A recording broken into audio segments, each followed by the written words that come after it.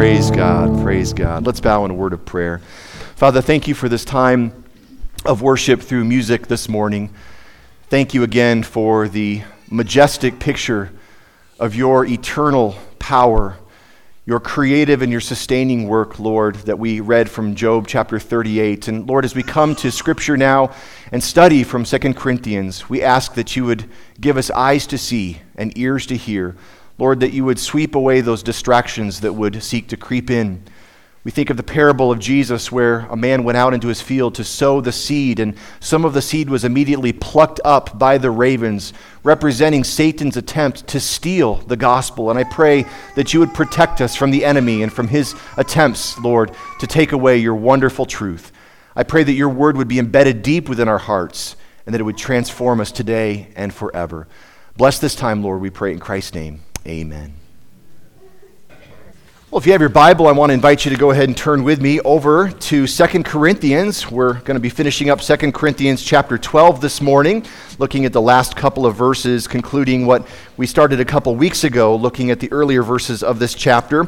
We saw earlier in chapter 12 that the Corinthians were showing some concerning signs in their growth.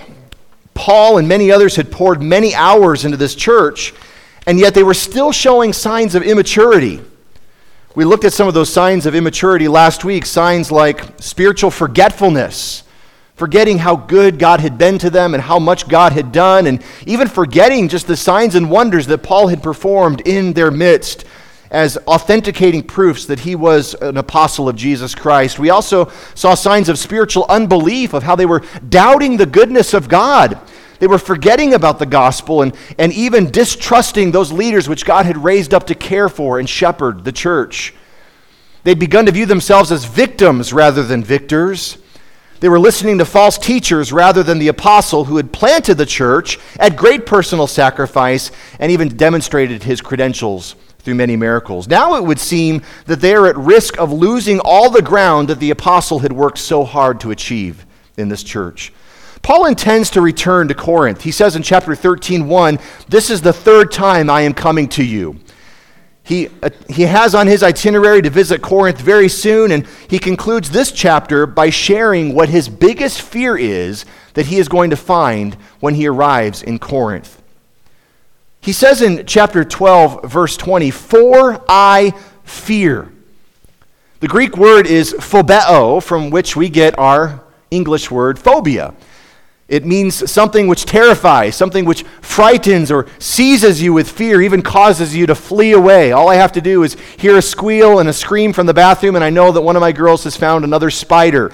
It's a phobia, right, that some of us have. Paul shares a kind of phobia, if you will, here in 2 Corinthians 12. What makes a man afraid who has endured beatings, imprisonments, stoning to death, shipwrecks on multiple occasions? Is it some personal enemy that he's going to find that might threaten to kill him when he gets to Corinth? Is it the threat of another riot or persecution? And the answer is no. No doubt he was well aware of the risks and the realities of danger that existed whenever he went into either a city he had been at before or even a new frontier city that he had not been to. But he had already learned contentment and counted his life as nothing. He'd learned somehow by the courage that God gives to not be afraid in those things. So what then is Paul's fear? What's his phobia? He says that his fear is that when he comes on his third visit to Corinth, that he will discover that the church has been unresponsive to the word of God. That's a scary thing for the apostle. That's frankly a scary thing for a pastor. That God's people who hear the word of God taught and preached and written about, that they are unresponsive to the transforming power of the gospel. Notice what he says now in verses 20 and 21. "For I fear that perhaps when I come, I may find you not as I wish, and that you may find me not as you wish, that perhaps there may be quarreling, jealousy, anger, hostility, slander, gossip, conceit, and disorder. I fear that when I come again, my God may humble me before you, and I may have to mourn over many of those who have sinned earlier and have not repented of the impurity, sexual immorality, and sensuality that they have practiced. Paul said something similar to the Thessalonian church, but on a much more positive note. After he had left Thessalonica, he was there for a short period of time, and he couldn't get the church off of his mind.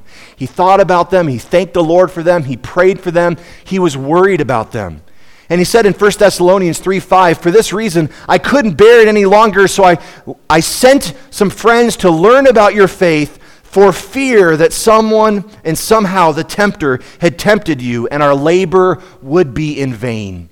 He was afraid that Satan, the tempter, would come in and undermine all the progress that Paul had made in Thessalonica and here in Corinth as well. Have you ever made a recipe but left out a very important ingredient? You know how disastrous that can be. And what's funny is occasionally a cookbook will even leave out an ingredient in their recipe, or they'll have some kind of a typographical error. And at best, it might taste a little bad. At worst, it can be utterly disastrous. One cook, a professional tester and caterer, said that she found a recipe that was calling for chicken tenders, but it said to cook them for 45 minutes at 450 degrees. She said the result at the end? Charcoal briquettes. In another cookbook called Women's Day Crockery Cuisine, published around 1990, there was a custard recipe that called for cooking, listen to this, an unopened can of condensed milk in a crock pot for 4 hours. If you attempted to follow the recipe, you would discover that after about 2 hours, the can and the crock pot would blow up, shattering glass in the lid all over the kitchen. It's not surprising then that the publishers chose to take that cookbook off the market after about 6 months. Sometimes recipes are missing important ingredients that really make or break the recipe. But what about the ingredients of a healthy church?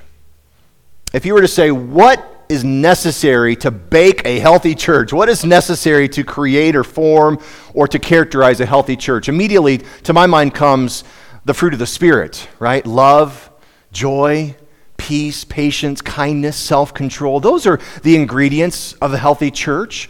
Or perhaps you could think about the characteristics of love over in 1 Corinthians chapter 13, that love is what? It's patient. It's kind. It is not arrogant or rude. It believes and hopes and bears all things. Those are the ingredients of a healthy church. But Paul is concerned that the Corinthian church may be missing two key ingredients, and I want to share them with you this morning. First of all, he senses there is a lack of peace. And then secondly, he senses that there's a lack of purity. And these are ingredients that we must guard in our own hearts, that we as individuals and that we as a church, that we preserve these important, these essential ingredients in a healthy church and in a Christian life. Let's look first of all at the lack of peace that Paul is concerned about in verse 20. He says again, "I fear that perhaps when I come I will find you not as I wish, and that you may find me not as you wish." And then he lists several different characteristics that he's hearing murmurings and rumors about still going on, and he has seen them with his own eyes in his past experience of the church. Quarreling, jealousy, anger, hostility, slander, gossip, conceit, and disorder. I mean, if it would be just enough if he said, "I'm afraid I'm going to come to you and see quarreling and jealousy." But that's not enough. He has to keep going and giving this long, frightening list of the spiritual illnesses he is afraid he is going to find when he comes to the church of Corinth. Let's just look at these words very briefly, and he actually coins a couple of these terms himself. Some of these words were very unique and found hardly anywhere else in the ancient world except in Paul's own writings. Others were more common words. He starts by saying that he might see quarreling. Quarreling refers to strife, wrangling, wrestling.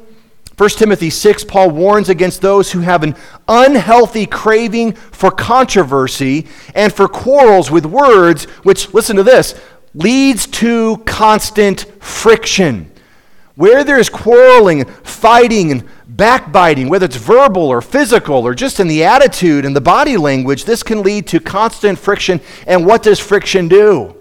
It creates heat. Not light, but heat. It just creates pain and discomfort and danger. He says also he's afraid he's going to find jealousy. Zelos, or we get our English word zeal from this idea of passion. He's afraid that people are going to be jealous of one another's gifts, of one another's blessings. It's a tragic thing to think about a church that is full of people who are just jealous and looking at one another rather than keeping their eyes fixed upon God. In 1 Corinthians 3, he referred to both quarreling and jealousy, or strife and jealousy, and he said, "You are still of the flesh. For while there is jealousy and strife among you, are you not of the flesh and behaving only in a human way?" There it is, jealousy and strife, or jealousy and quarreling. Those things had been the history of the church. He had written about them, and he's afraid that although now he's coming toward the end of his second lengthy letter to Corinthians, that they're still going to be dealing with the same issues when he arrives. But he's not done, is he? He said he also fears that he'll find anger. The Greek word is thumos. These become plural at this point, which means that it's not just one incidental, one occasional outbreak, but it's an ongoing outburst of anger that he's afraid he's going to find in the church.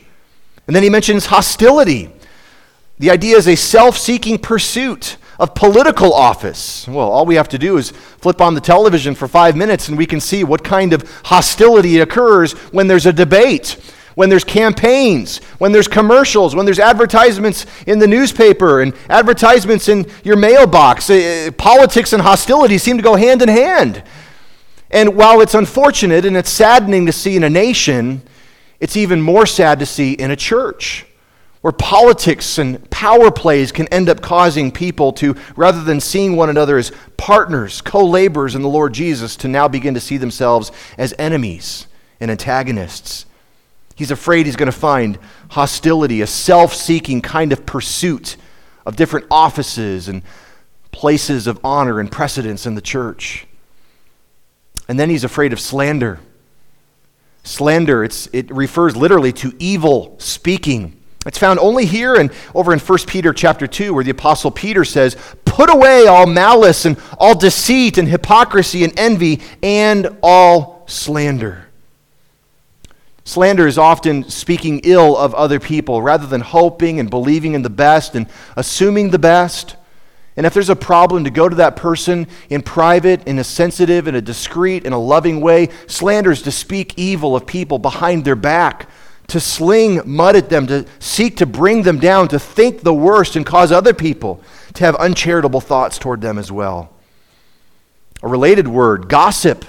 He's afraid of gossip that he's going to see and hear in the church. And this is an interesting word. It's the only place in all the New Testament that this particular word is found. And it's one of those words that is spelled like it sounds a little bit. So these are called onomatopoeias. I don't know if anybody is familiar with those, but I love these words. Like bang is a word that represents the sound that it makes, right? Pop, fizz, these kinds of words. They're describing the phenomenon of what they are. Well, this Greek word, it sounds like the whispering of pss, pss, pss, pss, pss, pss.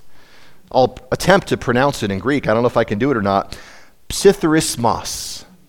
Psitharismos. Psitharismos. I mean, you just start to almost hear the whisperings in the church go out as people are gossiping. And he's afraid he's going to hear that kind of gossiping language going on where people are whispering.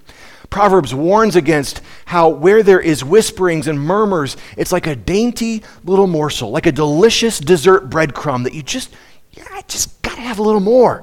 I just need a little bit more of that to satisfy. And yet the more you take, the more that it demands, and it can actually destroy a church.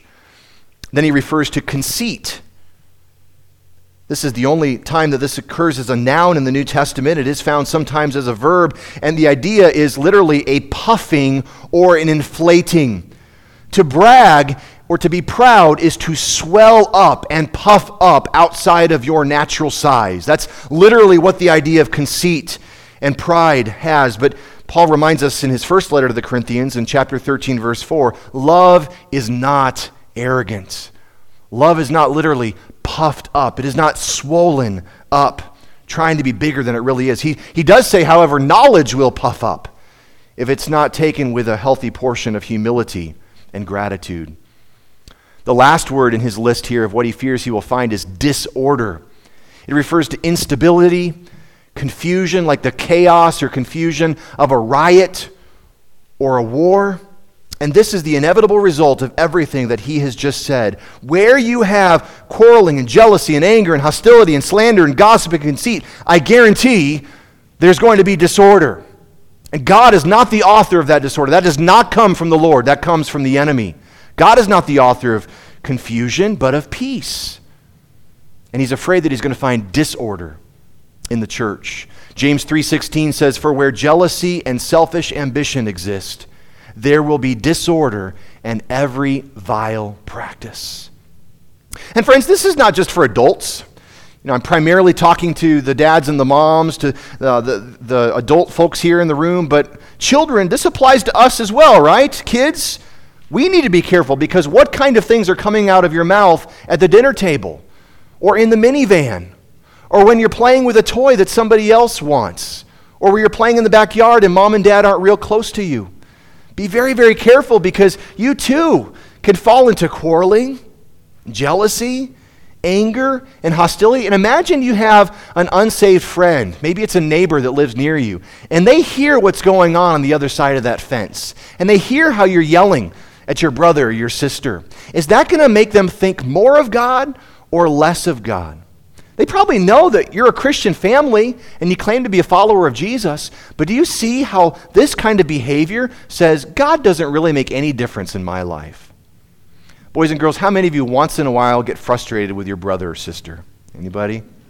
You know what? I never once in all my life got frustrated with my brother or sister, or even was mean to my brother or sister, because I was an only child.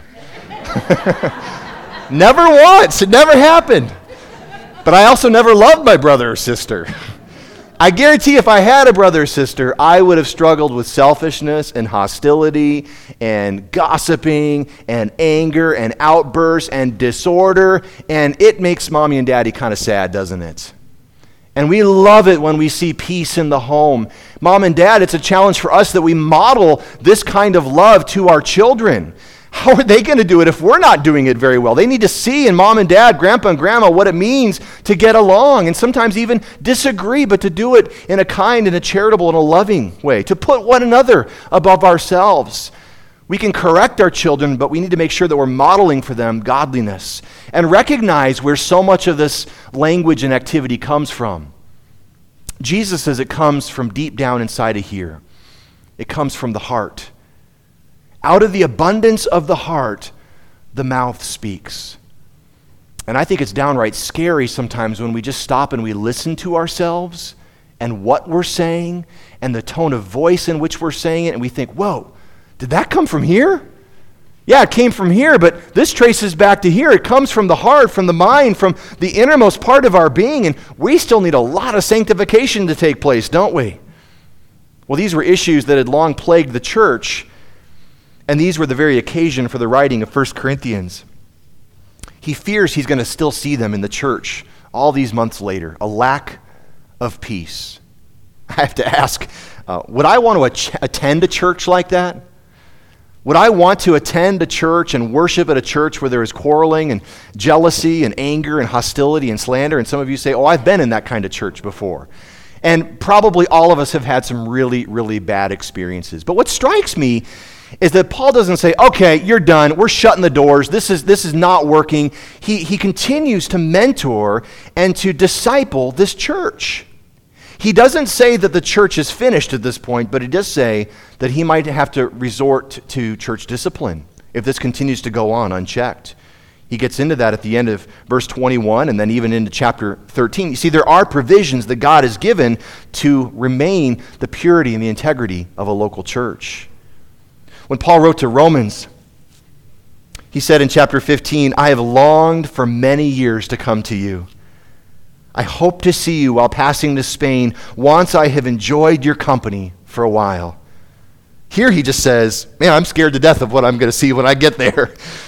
But he's saying this out of fatherly love, isn't he?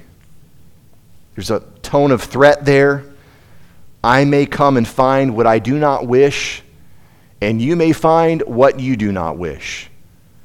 He wants to come in tenderness and love and to enjoy a sweet time of fellowship, but he knows there's a danger that he may have to come in using the whip, if you will, as Christ did, cleansing the temple out, coming in, being stern, being firm, having to rebuke them once again, going over the issues that he has addressed on multiple occasions. Clearly, there is a lack of peace, and yet even the way that he approaches this, he does it out of tenderness. I fear I will find this. What does that give them the opportunity to do? To fix it, right? To repent of this sin and to make the necessary changes before Paul arrives. Oh, that Christ would not find these things in our lives, in our families, or in our church.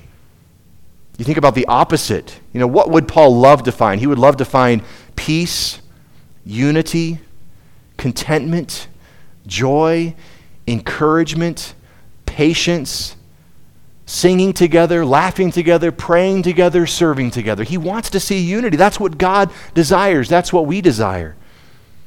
And that is the opportunity that we have if we do things God's way. But there's a second missing ingredient that Paul fears he'll find in the church, and that is not just a lack of peace, but a lack of purity. A lack of purity that he described in verse 21. I fear that when I come again, my God may humble me before you, and I may have to mourn over many of those who sinned earlier and have not repented of, and here's his list, impurity, sexual immorality, and sensuality that they have practiced. The word impurity refers, it's a general word, to general uncleanness. Romans 1 says this is a sign of a culture that begins to turn away from God and to suppress the truth, and instead, God gives them up in the lusts of their hearts to impurity, to the dishonoring of their bodies among themselves. We see that in our culture. We see that in our world, in society. It's part of God turning away and removing his blessing from people that have said, we don't want God in our lives. And God says, okay, fine. I'll take away my blessing from you, and we'll see how that goes. When he turns a nation and a culture over to their own lust, it ultimately causes them to devour and destroy themselves. It's the hardening judgment of God. Sometimes judgment comes from fire out of heaven or pestilence and disease, but sometimes it just comes by God removing his restraining influence on a society and allowing sin to work its natural destruction in their lives. He's afraid he's going to find that kind of impurity inside the church. He knows it's in Corinth. But he's saying here, I'm afraid I'm going to see that same kind of impurity in the church itself. Then he refers to sexual immorality. The Greek word is porneia. We get our English word pornography from this. And it's not speaking just of pornography, but certainly that qualifies. But he's talking about any kind of sexual immorality. The marriage bed is undefiled. Anything outside of that is dishonoring to God. He refers to sensuality as well. Sensuality, which is oftentimes, interestingly, it's connected to immorality. Immorality and false teaching often go hand in hand. As a kid, I remember sometimes getting confused about the difference between idolatry and adultery. They kind of sound the same as a little kid. You're like, what is adultery and what is idolatry? They're different, but you know what? There's actually a lot of overlap between them. Adultery is where you're not faithful to the spouse that God has provided, a husband to his wife, a wife to her husband. Idolatry is where you put anything in the place of God and worship it instead of the one true God. And what's fascinating is that oftentimes idolatry or false worship leads to adultery or sexual immorality of one sort or another. Listen to these verses in 2 Peter chapter 1 and notice how false teaching begins to corrupt not only the head but also the heart and the body. False prophets arose among the people, Peter says, just as there will be false teachers among you who will secretly bring in destructive heresies, even denying the master who bought them, bringing upon themselves swift destruction. And here it is, many will follow their sensuality, and because of them the way of truth will be blasphemed. Jude says something similar. Certain people have crept in unnoticed who long ago were designated for this condemnation. It doesn't take God by surprise. Ungodly people who pervert the grace of God into sensuality and deny our only Master and Lord, Jesus Christ. So you see, good doctrine and good behavior, they go hand in hand. False doctrine leads to immoral living and lifestyles. He's afraid he's going to find a lack of purity in the church. These three sins that he mentions in verse 21, impurity, sexual immorality, and sensuality, they also happen to be the three vices that are at the top of the list that Paul gives in Galatians chapter 5. Remember the fruit of the Spirit? Well, earlier in that same chapter, we also have a record of the deeds of the flesh. The deeds of the flesh are contrasted with the fruit of the Spirit. Paul is saying, put off the old man or the old woman, get rid of the deeds of the flesh, mortify and kill that, put in its place the fruit of the Spirit. Allow the Spirit to produce his fruit of righteousness in your lives. The very first three things that he says in Galatians 5:19 are sexual immorality, impurity, and sensuality. What would cause the Corinthian church, after all they've been through, all that Paul has done for them, to still struggle with these areas? And I can think of a few areas that they may have been responsible for, but also that I think we need to be on guard against as well. First of all, we can slip into shocking, egregious sins like this when we revert to our old lifestyle. Will hopefully be the means of grace that will sort of shake them up and wake them up to their tolerance of sin so they won't continue to allow it to go on. He says, I fear when I come again, I will be humbled before you. You know, that just really struck me. How would Paul be humbled? I mean, after all, this is the church's problem, right? But then I thought about how a parent feels when a child begins to stray from the faith. It is a very humbling, broken-hearted kind of experience when a child does not place their faith in Jesus, or they walk away from the faith that they once claimed to have. And you continue to love them and pray for them and reach out to them, and you want them to be reconciled from God. But is it not a humbling experience when someone that you love so dearly is no longer walking with God and making wise decisions? I think that Paul is afraid he's going to show up at the church, and instead of smiles and laughter and hugs, there's going to be sorrow and grief and some really hard conversations. He fears he's going to have to be that stern disciplinarian rather than the tender father. And he even says he may have to mourn. I may have to mourn over many of those who have sinned earlier and not repented. Where is the place of deepest mourning? Is it not a funeral where we lose someone who we love? And as Christians, if a believer dies, there is sadness, but there's also joy. We don't grieve as those who are without hope. But Paul is almost alluding to the fact that he may have to come and treat some of these people as spiritually dead. If he comes and finds that they are not changing and they're just stubbornly continuing to be unrepentant after so many appeals to repent and turn to the Lord, ultimately he may have to just mourn and grieve that apparently they didn't know Christ after all, and hand them over to Satan and pray for their salvation, but there's no longer any signs of life and spiritual breath in the lives of some of these people if this persists unchecked. There are signs here that some have professed faith in Christ, but they're not showing the signs of genuine repentance. The next course of action will be to mourn, and then in chapter 13, to not spare them, but send them outside the church. Well, how did the church respond to this letter? We don't have a 3 Corinthians in our Bibles. We also don't have Jesus write a letter to the Corinthian church there in Revelation 2 and 3. He was writing to the churches of Asia Minor, and there was kind of a circuit of trade and of communications where all those churches were sort of on the same roadway. But what's fascinating is there is another letter that was written to the Corinthians very, very early in church history. It's called 1 Clement, and it's not part of sacred scripture, but it's probably one of the earliest, if not the earliest, extra-biblical text that we have of a pastor writing to a church that we know about. Clement was most likely a personal companion and friend of the Apostle Paul. Clement is even mentioned in the book of Philippians. And the early church had record of a letter that Pastor Clement wrote to the Corinthians. And in that letter, he said that they were still dealing with some of the same issues that Paul wrote about here. Now, the good news is that letter may have been written several decades after this letter was written. So perhaps they repented and responded well and grew in a new season of health and growth and then began to slip back into those old patterns again. The bad news is that no matter how much we improve today, we got to be on guard against tomorrow as well. And never, ever let our guard down or assume that we've gotten past these sins and temptations. Listen to Clement as he pleads with the Corinthian church in a letter that he wrote probably toward the end of the first century A.D.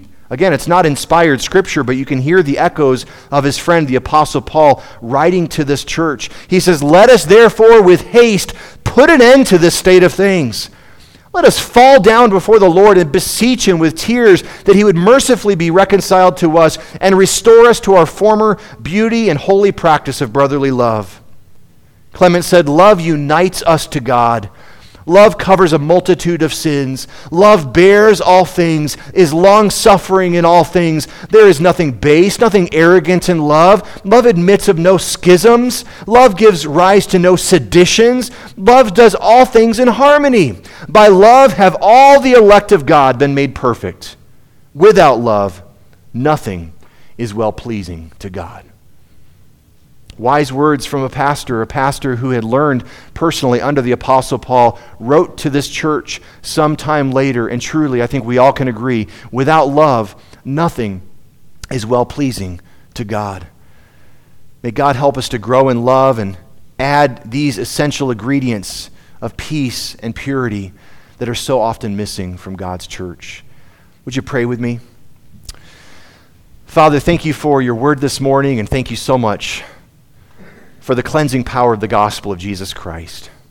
If there be anyone here that doesn't know Jesus, Lord, we are not surprised by this kind of behavior, for it is what it is to live in the flesh and to fulfill and satisfy the longings of the flesh and the cravings of our bodies. But Lord, we are called to be holy and set apart, to reflect the obedience of Christ himself. And I pray that if there's anyone here that doesn't know the Lord, that today, right now, they would feel the overwhelming burden of their sin, would cry out to God for salvation, would look to Jesus who hung upon the cross for their sins, that they would believe in him and him alone for eternal life, and that they would be saved, that you would cleanse them of their sins, that you would nail the certificate of debt to the cross where it is paid for once and for all, and then beginning today and every day for the rest of their lives, Lord, that you would help them, that you would help all of us to live lives of holiness, purity, and obedience.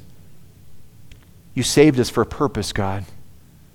You saved us to become a people who are holy and set apart.